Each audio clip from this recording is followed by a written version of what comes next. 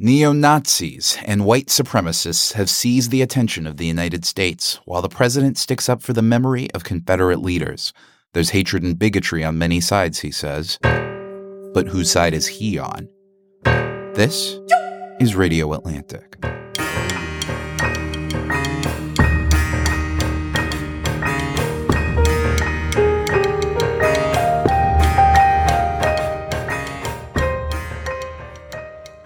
Hello, I'm Matt Thompson, executive editor of The Atlantic. Here with me in D.C. I'm Jeffrey Goldberg. I'm the editor-in-chief of The Atlantic. And over there in New York. Hey, I'm Alex Wagner, contributing editor at The Atlantic. Excellent.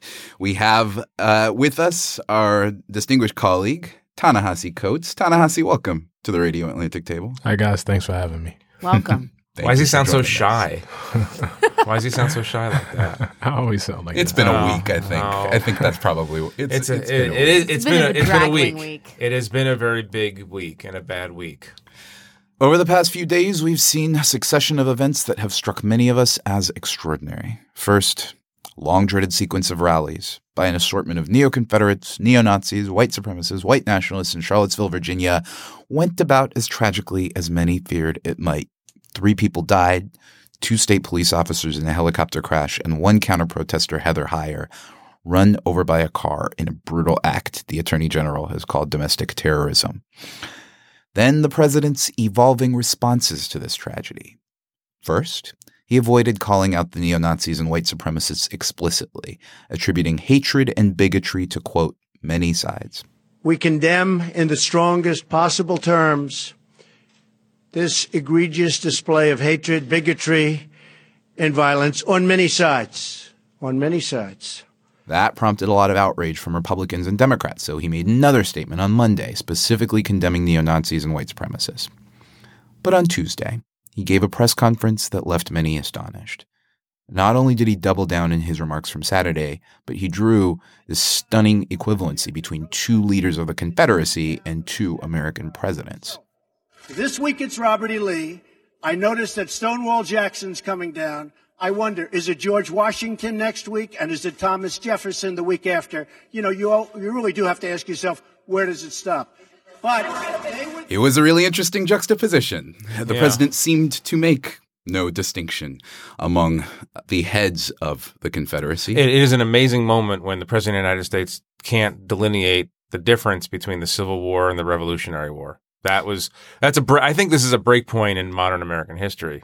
Well, I think it's a breakpoint, certainly for Donald Trump. Yeah, but we've been saying that for months. Yeah, but this time I think we all really mean it. I mean, I shouldn't phrase that as a question, but this feels like an actual public meltdown that we're witnessing day after day after day, where it just seems to get worse. Ta-Nehisi, are you surprised by any of this? No, not even a little bit. Not even a little bit. And I'm not talking about only Donald Trump. I'm talking about the resurgence of white identity politics. No. I would not. Well, I think it's worth unwinding what's happening here. Okay, the president was opposed to the taking down of statues, and when I believe somebody asked him, who do you think should make this decision? How should this happen? He said, well, I think the local authorities should do that. Well, that's actually what happened in Charlottesville. It was a decision made by local, and that's what's been happening around the country. That's what happened in New Orleans. Yes, exactly. That's what happened in Baltimore yesterday. It's not been Congress that's been doing this. Obviously, that wasn't enough for him. The response to that was this march, and ultimately this sort of violence that we saw on Thursday. Given where the Civil War has been in our history, given presentations of the Civil War, given how valorized Robert E. Lee has been for the country at large, and then given the place the Confederacy has in the mind of white supremacists, given the context of your first black president 8 years before that, given the context of your president right now, who came to office openly, not dog whistling, but openly running on white supremacy and racism. No, I don't think any of this is surprising at all. Ta-Nehisi, what do you think the sort of politics of white supremacy and white nationalism How does that intersect with the modern Republican platform, given the fact that the president seems to be giving safe harbor to white nationalism and white supremacy? He is the titular leader of the GOP. At the same time, there are Republicans that have expressed consternation about the president's reaction, but have yet to take specific action. How do you see their agendas intersecting? Well, I think it's central to it. I think, again, you have to rewind this back to, President Obama when he was running in 2007 and in 2008, people showing up at, conservative conventions with things like Obama waffles, the tolerance for birtherism, the tolerance for the idea that he was a secret Muslim, the fact that, large, in some cases majorities, but not always, certainly, large portions of the Republican base, believing that Obama was not a citizen, that he wasn't entitled, thus to be president. That was tolerated. That was tolerated. People talk about how, crazy, Trump is now, but he's a product of the very sort of things that, the party tolerated for 8 years under Obama. This effort to go after, voters and voting rights, claiming that, was it 2 million or whatever number of votes were fraudulent. That's a direct outgrowth of the idea of voter fraud, which the Republican Party en masse, which his leadership has embraced. Trump didn't come up with that. He didn't invent that. And so I think he's more blatant. I think he's more direct. But he's not the author of those ideas. McCain in 2008 was talking about voter fraud.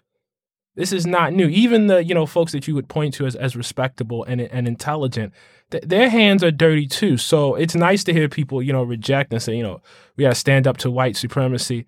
When somebody comes out with some sort of statement against that voter commission that's been assembled under Trump, I'll be impressed then. Is there some utility, Ta-Nehisi, to having this racism expressed more openly than it was? You talked about the transition from dog whistling to I don't know what, to sort of open display. Yeah, just yelling words that are very clearly, right, plainly understood. Is there some utility to it? In other words, does it make your job easier to say, no, look, this is what I've been talking about. See, now it's naked, now it's open. No, I don't think so. Because I think birtherism was pretty obvious. Even if it's not, even if he took it to the extreme. Going back to Alex's point, it wasn't obvious to most Republicans, obviously, who tolerated it for several years. I don't know that it is obvious to most Republicans now. We'll see. All right, yeah. We'll see. We'll find out. But I don't know.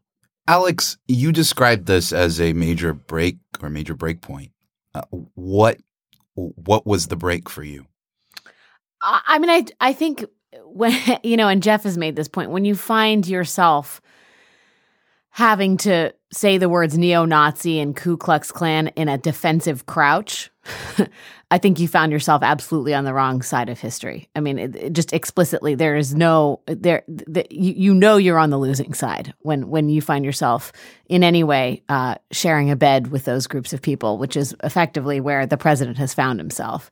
But independent of that, I just think the behavior that we've seen on his part, going from sort of reluctant criticism of the alt-right to the next day, effectively a temper tantrum at a press conference, is revealing of a man who is no longer. I mean, he hasn't been. It's clear that the president hasn't been listening to whoever the cooler heads are in the White House. But this was more than a tantrum. It's someone that is almost acting sort of vindictively against his own best interests. And I think at that point, when emotion is just that all-consuming, you really have to question, like, what is the road forward from here? And I think, I know Jeff makes a very important point that we have said this many times before, but I just, this time feels different, and not least because someone died. And that's a line in the sand. This time really does feel different. And we've seen, obviously, fatal conflicts touched off by race and ethnicity in America almost every week that we can name. Ta-Nehisi, you said that you're not surprised by this at all. It does feel different. Does it to you? No. This was bad. To be Ta-Nehisi is not to be disappointed in a kind of way. No, I'm serious. No, but I mean, no, followed it's not this even, for a while. It's not even that. It's not even that. You have to go over how many absurd things have already happened, and I will, forget. Like I think like they happen so much that people forget. You have a president who was caught on tape.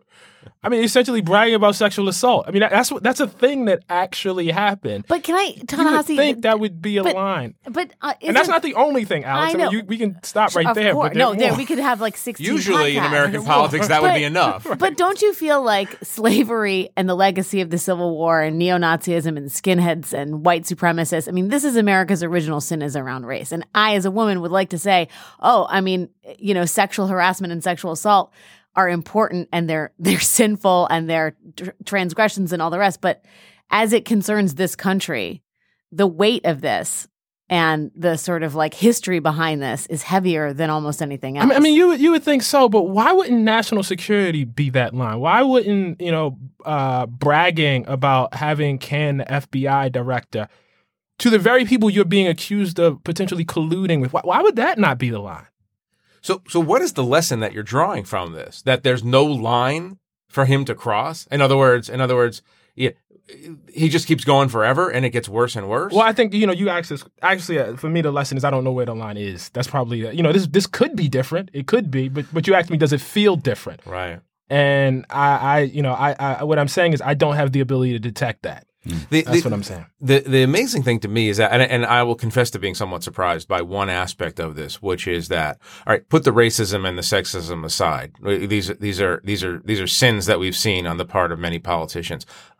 He has shown himself unusually sympathetic, or at least neutral, on the question of Nazism. Right? What's more un-American than Nazism? Right? I mean, this is what we're the country that defeated the Nazis. Right. And what's interesting to me, and what's surprising, even with a man who doesn't surprise me much anymore, is that his instinct was all wrong from an American perspective. It's like, dude, the easiest thing in the world to do is be against the Nazis when you're an American politician. There's a Vox article that just came out yesterday, and the headline is "I blame Obama," and Vox went and talked to a bunch of conservatives in Alabama. And I mean, that was the case. I blame Obama. Okay, Obama divided us. Obama divided us. No, that's why we're here. That's why we're here. There's an element of this that I want to focus in on.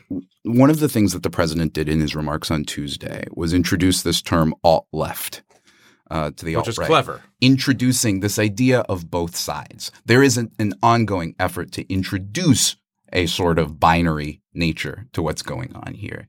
And I'm curious, a lot of folks will read this conflict in those terms, and I'm curious, is that part of the ground that has shifted? Have we moved towards more people perceiving this crowd of neo-Nazis as being part of this broad set of things that are construed as the right?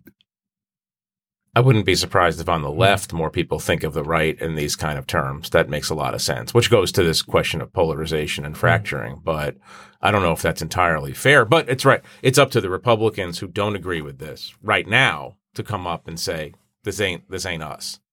Yeah, I think if you want to differentiate yourself, you got to stop feeding them.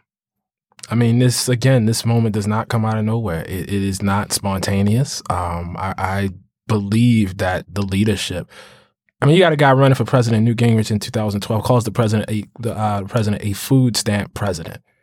And that's not even a dog. I mean, that's just so obvious. No, by the way, blatant. it was a deniable dog whistle. I wrote something about that at the time. Really, and so many conservatives were like, no, that has nothing to do with race. Right. And it's really? I mean, really?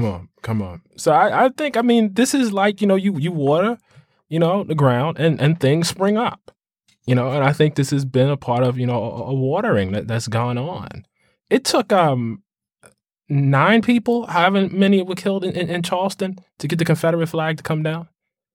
I mean, I always get, in this sort of pessimistic spot. I'm really not a pessimistic person, guys. I'm going to dissent from that observation. Really nice caveat. I love people and I love the world. I believe you, Ta-Nehisi, for the record. No, it's true. He loves people. He just is a little bit of a downer sometimes. It's true. He does love people. I'm really a fun guy.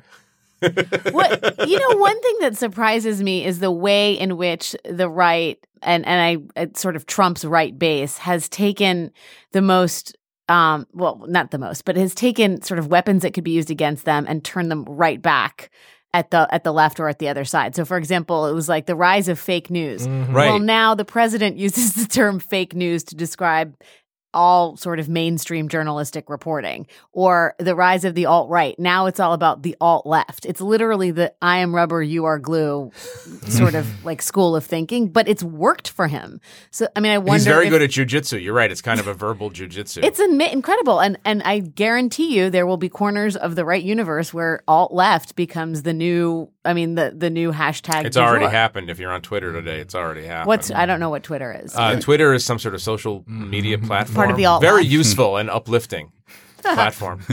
It's where journalists go to depress themselves. Right. Among the many things that the president can do is set the boundaries of normalcy, set what is by definition mainstream. And I think that's what I'm struggling with here.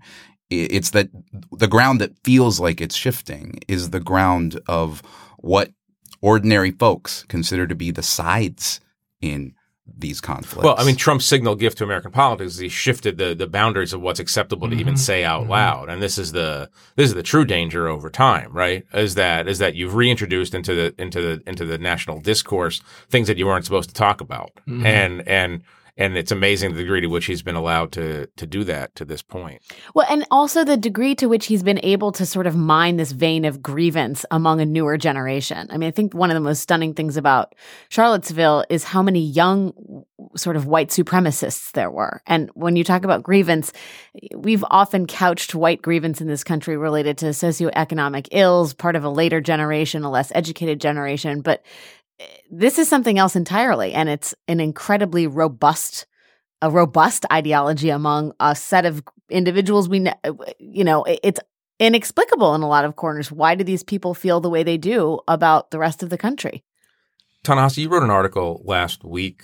I think it's last week. It seems like a year ago already about an HBO proposed show on HBO called Confederate, and you came out against the idea of a show that proposes an alternate universe in which the Confederacy won. And one of the reasons you argued this is you were saying that essentially, look, Reconstruction isn't over. The Civil War is not yet over.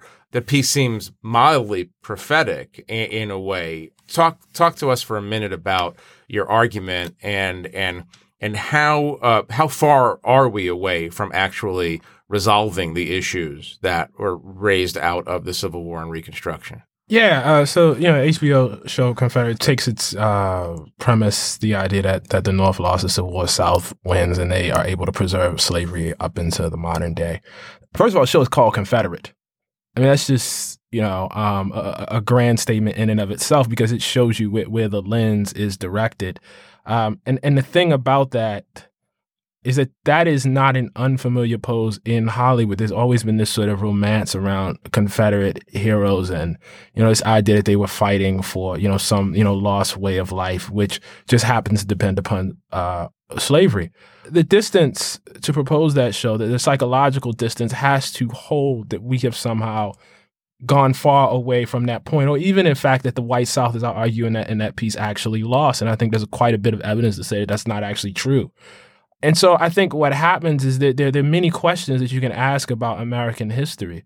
We have repeatedly asked this question, what if black people were still slaves? It's actually a quite common trope to the point of cliche. In art, there are comic books about this. There's alternative fiction about this. There have been mockumentaries about this. I mean, it's not actually a new and an original idea. And for me, the real question is, why do we keep going? Why do we keep going back to this? What is this with this desire to see me in chains again? I mean, what is going on here? What do you think is going on here? I think people don't understand the Civil War.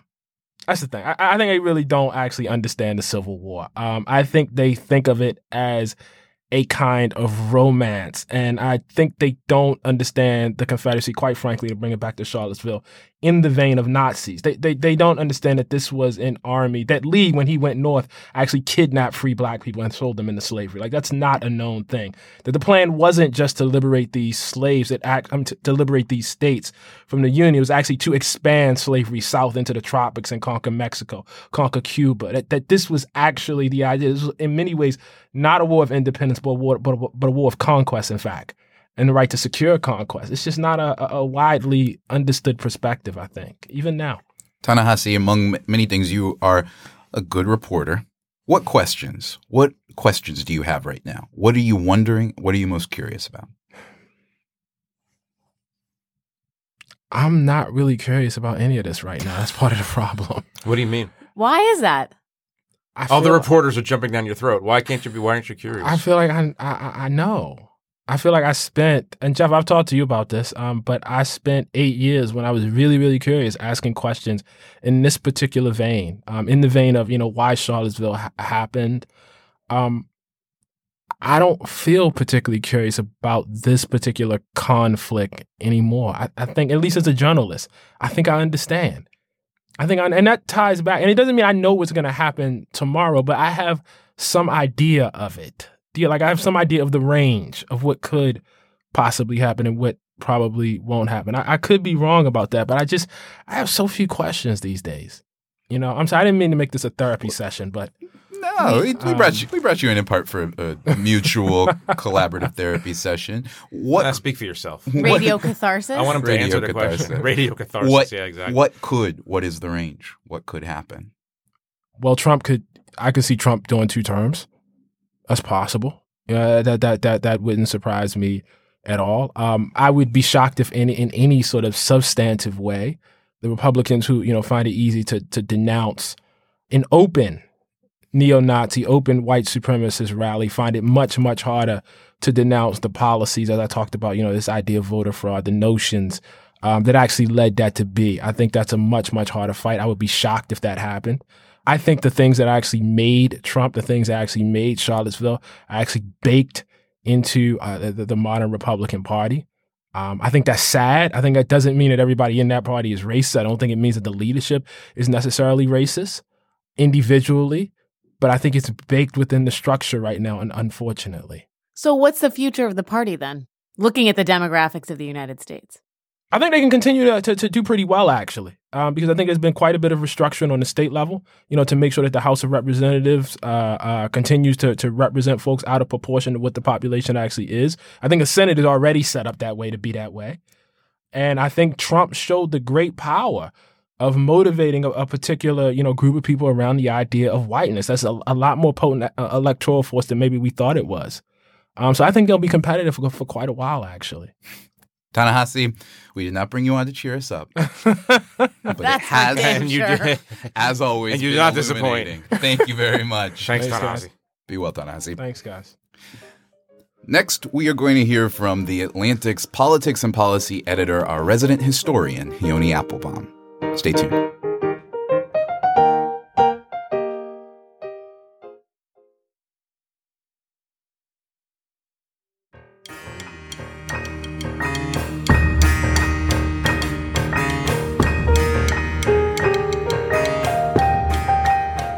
So we've got The Atlantic's politics and policy editor, Yoni Appelbaum, here with us. Yoni. Hey, Matt. Hello. Glad to finally get you on Radio Atlantic. And sad about the occasion that has brought you to the table. I get a lot of that these days. I'm sort of the guest nobody actually wants at the dinner party. No, we want you Oh, here. it's more like reconnecting with friends at a funeral. We want you here. Yoni, we've spent the first part of our conversation talking about the events of this week. And I wanted to ask you to give us a longer view. How do you process the past few days, the remarks of the president? How extraordinary are they in the long history of the presidency so far? 5 years ago, Donald Trump was a New York businessman, and I was teaching the Civil War and Reconstruction at Babson College. And I wouldn't have expected those two paths necessarily to intersect.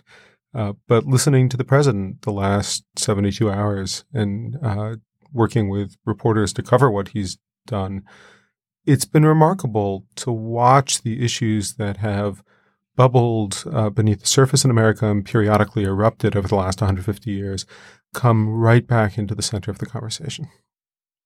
Yoni, do you feel like the sort of sentimentalization of the Confederate side in the Civil War, that has the sort of like warm haze that certain revisionist historians have colored that period in American history, that has always been underlying in American society, that this particular moment has caused sort of a flourishing, a renaissance of pro-Confederate white nationalist sentiment and ideology? Oh, that's such a great question. This has gone back and forth in cycles for the last 150 years.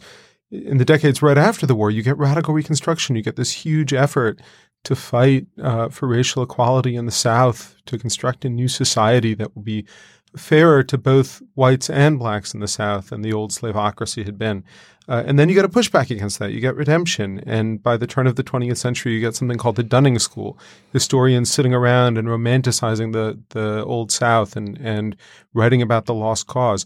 You tend to get those moments in the wake of pushes for racial equality. And I think it's probably not coincidence that we're getting a moment like this just after America spent 8 years with its first black president. I want to ask you like the sunnier version of some questions we've been grappling with. The sunnier version of the question is Donald Trump's lasting legacy going to be the acceleration of the demise of Confederate symbolism across the South? I mean, it seems like, there's a reverse Midas thing going on here. The more he talks about this, the quicker cities seem to be taking down the statues, and the quicker more Americans seem to be getting educated about the non-romantic qualities of the antebellum South. Yeah, this is the glass half full interpretation of the Trump presidency, that he is the least effective president of the modern era. What's the expression? Malevolence tempered by incompetence? Yeah. Or never let a good crisis go to waste. Yeah. And he wastes pretty much every crisis he gets. But they're all self-inflicted crises so far. And he exacerbates them. If what he was trying to do was defang the left, the effective way to do that is to convince the left that the government is there and that they don't have to take to the streets in violence. He got that backwards. If what he's trying to do is defend Confederate symbols, the thing to do is not to so politicize it and wrap it up in neo-Nazi and white supremacist hate rallies that they become totally delegitimized. Everything he's done here has pushed for the removal of these memorials. And the other thing that's going on there, which I think is really, really important to note, is that we're talking about blue cities and red states. So throughout the South, urban areas of the last 30 years have tipped to the progressive end of the axis. And that's where most of these memorials are. The ones at the relatively rural county seats are not contested at this moment. It's the ones in the big southern cities that are suddenly flashpoints. And yeah, I mean, Baltimore took its down last night in the dark so that there wouldn't be rallies and protests. And I think it's quite likely that we'll see this fall throughout the country. You think the statue should come down. Why? I changed my mind on this over the last few years. I'm a historian. I don't love the notion of going and erasing things and approach the statues as a historian does, as cultural artifacts to be contextualized, to be interpreted, to be understood, a record of the messiness of America's inconsistent progress toward democracy. And I changed my mind by talking to people. I changed my mind by listening to people tell me what it was like to walk past statues, to go to school at elementary named for Nathan Bedford Forrest, the founder of the Klan. What it's like for many of my fellow Americans to see this written into the landscape of the country, evidence of their lack of equality, evidence that the crimes that were committed against them are not taken seriously.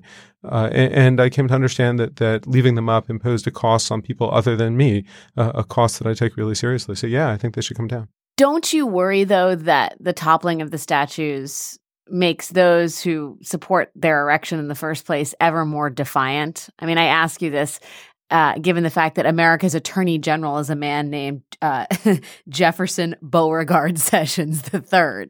The celebration of the Confederacy, while broadly maybe coming to an end in certain corners, aren't they becoming more defiant in their celebrations, however secret they may be? Are you worried about radicalization?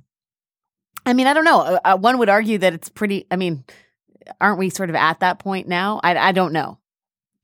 Yeah, that's how social change works. At moments of the greatest social change, those who are resisting it feel particularly embattled, and you get violent confrontations. It's often an indicator of progress rather than an indicator that we're regressing.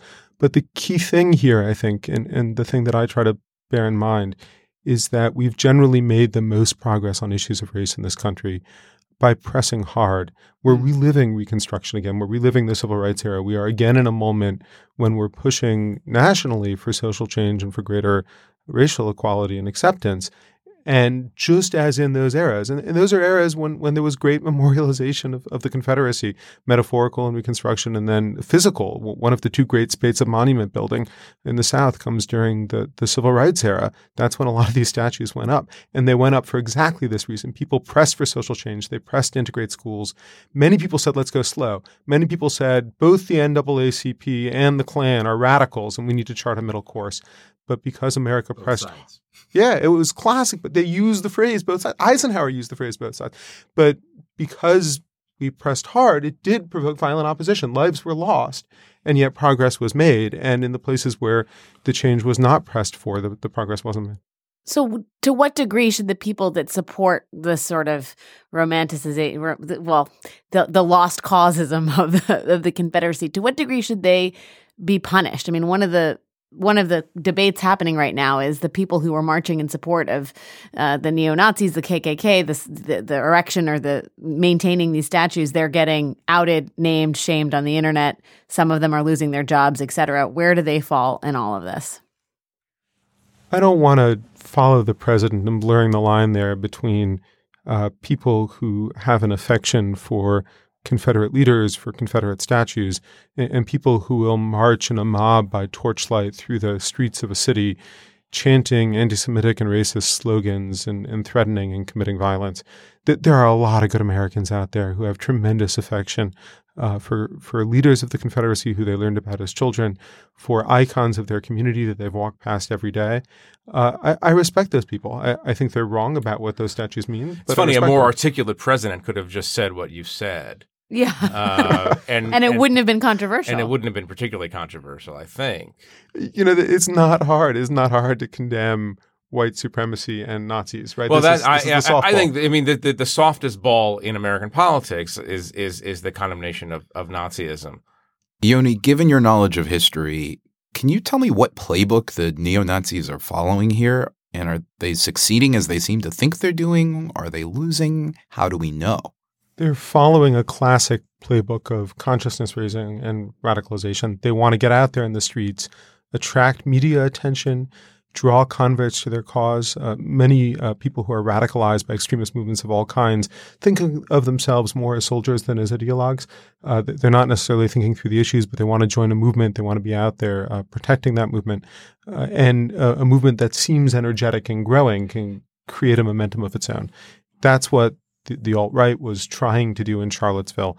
It's what it probably would have succeeded doing if not for the attack using a car toward the end of that rally, which really changed the tenor of the conversation around it and made many people grapple with the horror of what was being done there.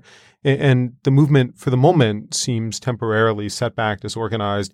Various leaders who are there are disclaiming any responsibility for what took place. They're trying to blame the police for the violence. At the moment, it's in a state of chaotic disorganization. But that's for the moment. They also have the implicit backing of the President of the United States. That is not a small thing. The press conference that the president gave on Tuesday is going to really resonate. We went and we talked to alt-right leaders. After that, they said energized, empowered, proud by what the president had said, and lots of young men in particular, and it's a movement that tips that way, are going to hear those remarks and feel as if this is something that's energizing and exciting. So that's the question. Do people recoil from this? Do they start to think that associating with it brands them as socially unacceptable, as a loser? Or do they look at a movement and say, hey, it's gathering steam, I want to get on board? And that's the strategy they're pursuing. And it's why, if you're going to have a society that says free speech is an ideal and it's a value that we commit to absolutely, that places an enormous burden on ordinary citizens. It means that to fight bad speech with good speech, you mean? Yeah. If you're not out there saying good things, the bad speech will prevail. You can't count on government to come and help you. You can't count on legal enforcement to shut down Nazi rallies. If you're going to let the Nazis rally, you're counting on people speaking up and pushing back. And when the president doesn't, that really tests the system. You're getting at the heart of something. This is truly a unique moment in modern American history because the person with the biggest bully pulpit in the land is taking an equivocal stance on racism, white supremacism, and Nazism. That's what is astonishing. And what is the responsibility of the ordinary citizen in that moment? How do you? Well, they have no power compared to the person who occupies the White House. But how do you respond as a good American to your president's direction? I'm thinking a lot about Andrew Johnson right now. You would. Yeah, not just because he was like an irascible populist guy who went barnstorming around the country threatening to hang his Tad Stevens, his key congressional opponent, not just because he broke with the leaders of his own party. He ran on a unity ticket with Lincoln and ended up as president, but because Johnson adamantly opposed the creation of a racially egalitarian society, and Congress wanted that, and there was a knockdown, drag-out fight. And ordinary Americans went to the polls and they voted in the radical Republicans. It wasn't a repudiation of Johnson's party. It was a repudiation of Johnson. And they said, no, we're going to back the candidates who see our society the way we see our society. And in 1866, they did that. And Johnson became essentially an emasculated president. He was the head of state. He was still the president of the United States. But in many ways, he no longer was head of government. He wasn't really controlling things. What do you think the future holds for Donald Trump? Small questions for Yoni Appelbaum today. Yeah, just a little. We've got a couple more seconds. God, I'd love to know that. Resident historian / psychic. Just in the context of history, I guess. Well, this is the question. I think it's a question not really about Trump. We know who he is by now, right? If there was any doubt, Tuesday's press conference dispelled it. The question is not really what becomes of Donald Trump. The question is, what does Congress do, and what do senior civil servants and senior government officials do? Is Congress prepared to act to enact the vision that they ran on? That there is virtually no member of Congress who ran on a platform that came anywhere close to what Donald Trump said on Tuesday.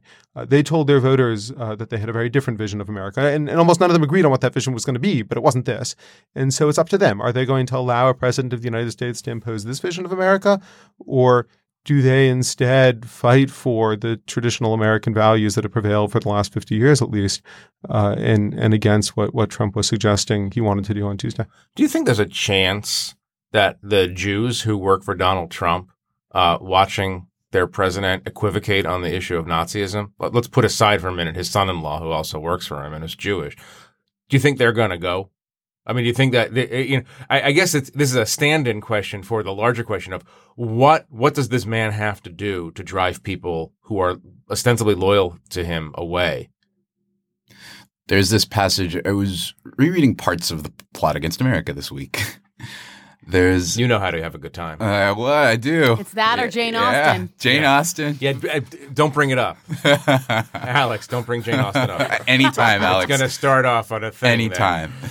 There's this moment early in the book when a character who is Jewish speaks up in support of President Charles Lindbergh. And Philip Roth, the character in the book, if you're not familiar with it, Charles Lindbergh becomes president in lieu of Franklin Delano Roosevelt's third term and prevents America from entering Lindbergh, an actual famous Nazi sympathizing anti-Semite. America first. America first. Who popularized, by the way, America first. America Good point, first. Alex.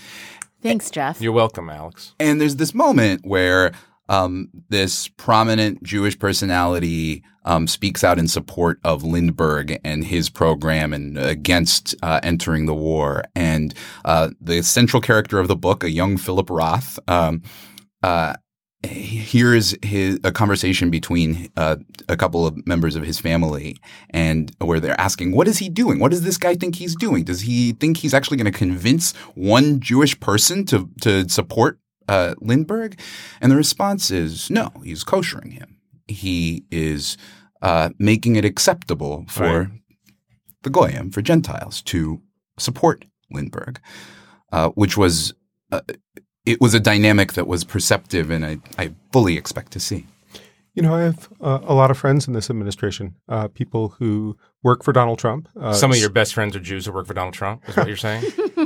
Oddly enough, yes. Okay, all right. Just want to get it out there. But also Christians and Muslims who have government positions. Some are political appointees and some are career civil servants. And I respect and admire all of them for their dedication to this country, that they chose to pursue a career or a few years in public service because they thought they could make the country better. And I don't envy them the choice, because none of them that I know endorse the vision that Donald Trump articulated on Tuesday. And I'm genuinely torn too, as an American, as well as a journalist.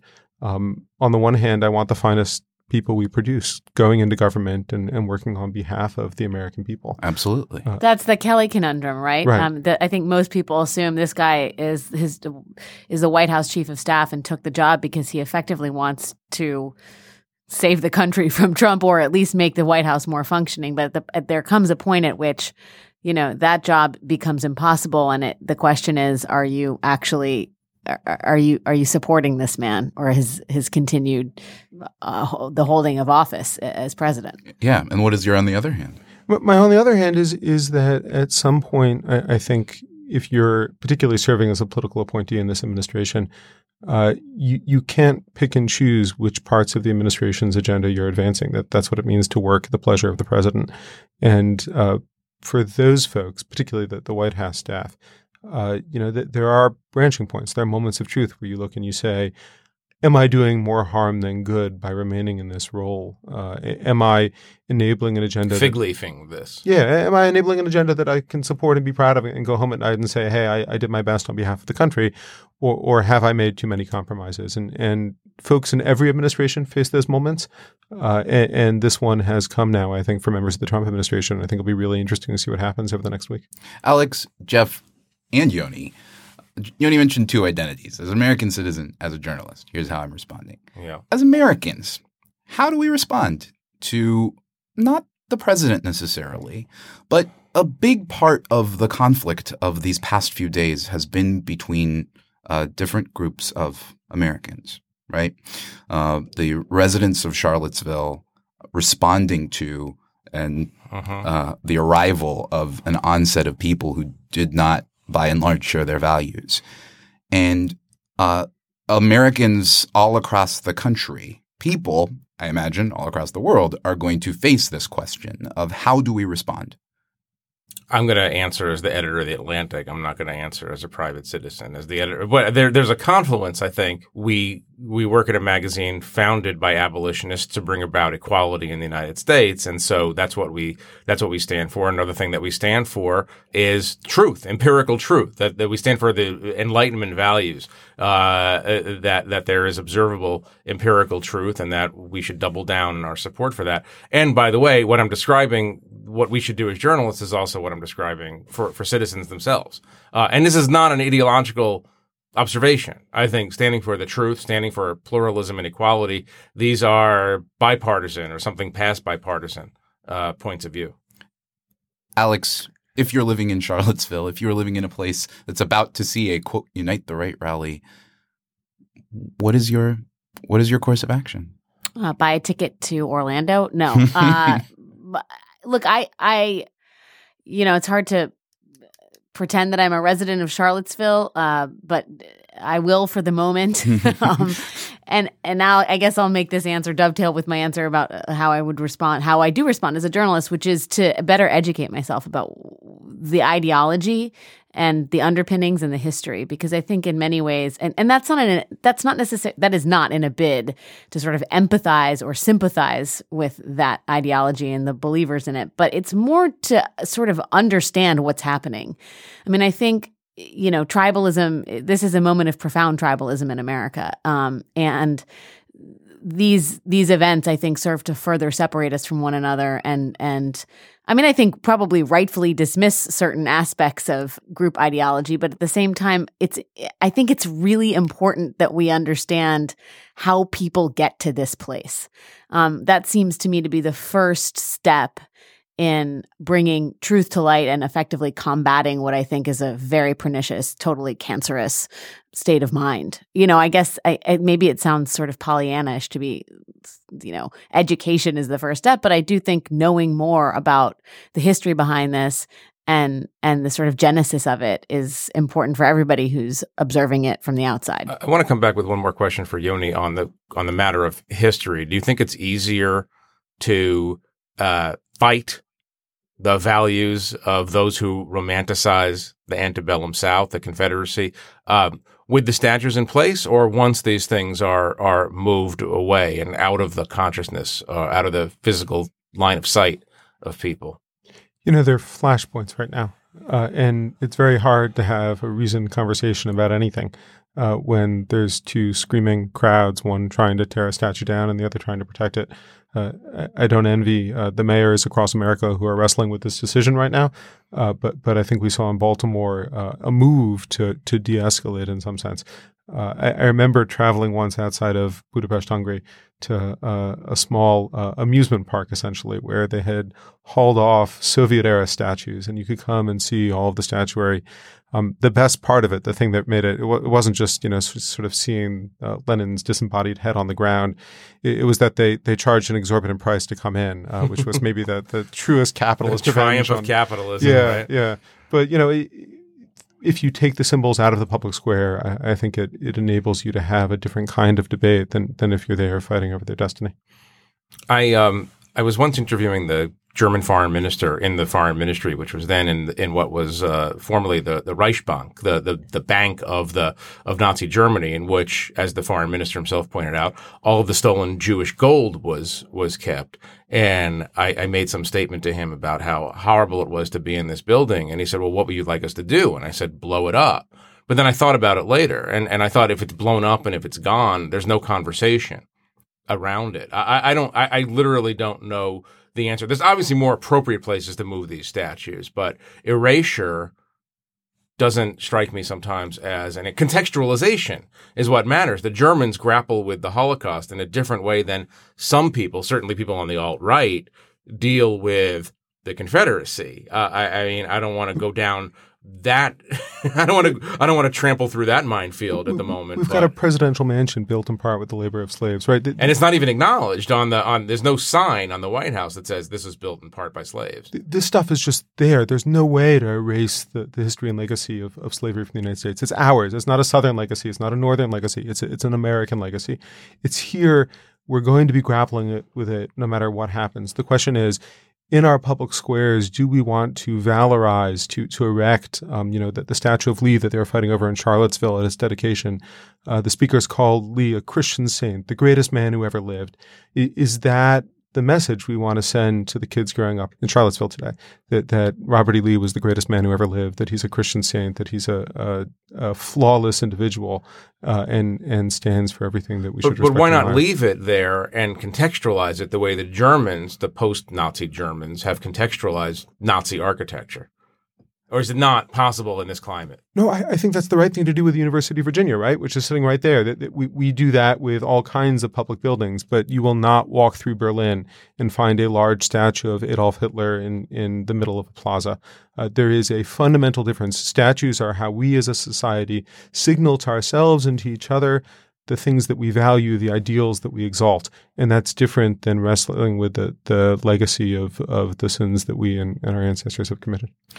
Even after the statues are removed, presumably from what you've said, Yoni, the legacy will still be with us, of course.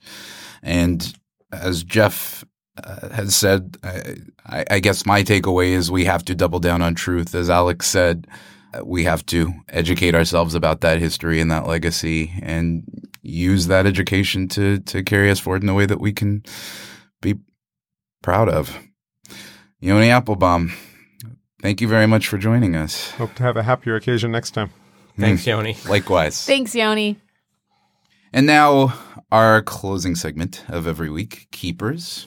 Jeff, Alex, what have you heard, read, listened to, watched, experienced recently that you do not want to forget in this week? I won't forget Dunkirk.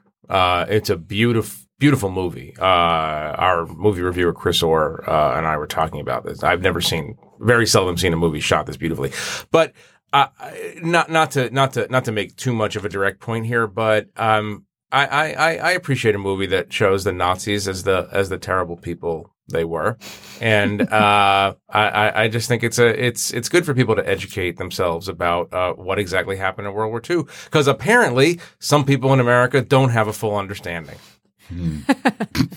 Some people being the 45th some people president say of the United States. I'm not saying I didn't say it. Alex, how about you? What do you want to keep? I was recently this week at a Dave Chappelle show at Radio City. And who better to process the events that happened in Charlottesville than Dave Chappelle? At the end of the show, after a riotous set, he talked about the events in a more sort of sober tone and recalled Emmett Till and the death of Emmett Till, and the fact that after Emmett Till, that Emmett Till's mother decided to have an open casket so that the nation could see what was done to her son in the name of racial violence and white supremacy.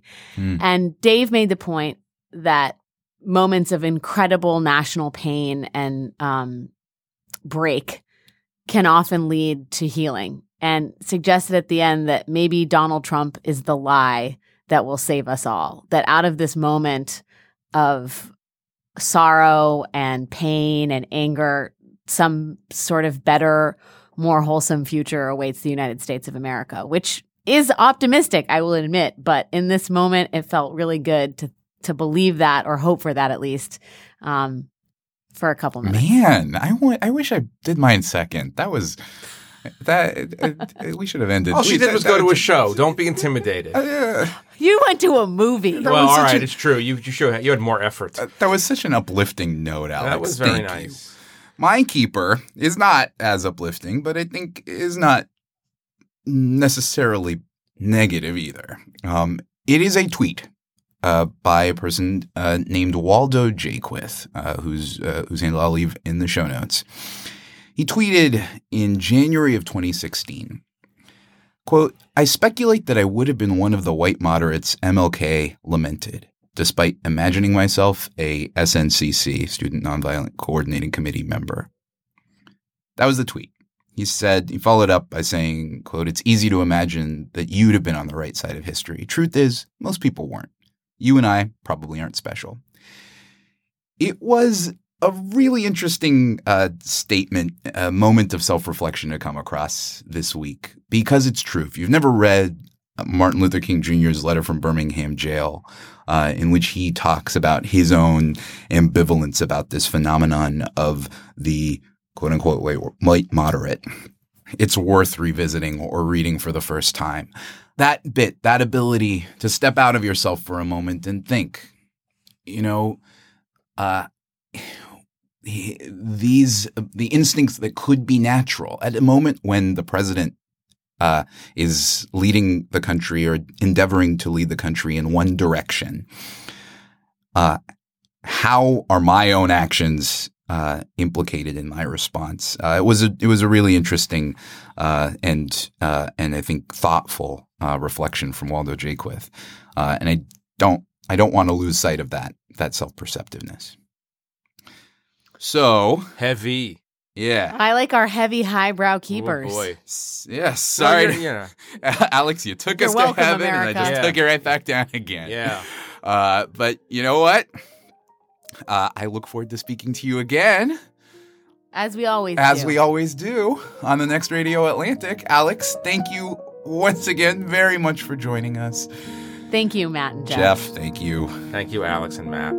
Talk to you soon. That'll do it for another episode of Radio Atlantic, which was produced and edited by Kevin Townsend with production support from Katie Green and Kim Lau. Thanks as always to my co-hosts, Jeffrey Goldberg and Alex Wagner, and to our guests, Ta-Nehisi Coates and Yoni Appelbaum. For our music, we must thank the one and only John Batiste, whose immortal rendition of the battle hymn will play in full after these credits conclude.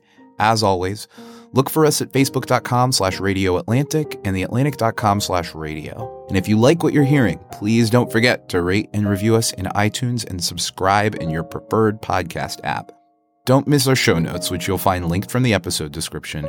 And most importantly, thank you for listening. Take care of yourselves and spare a smile for a stranger. We'll see you next week.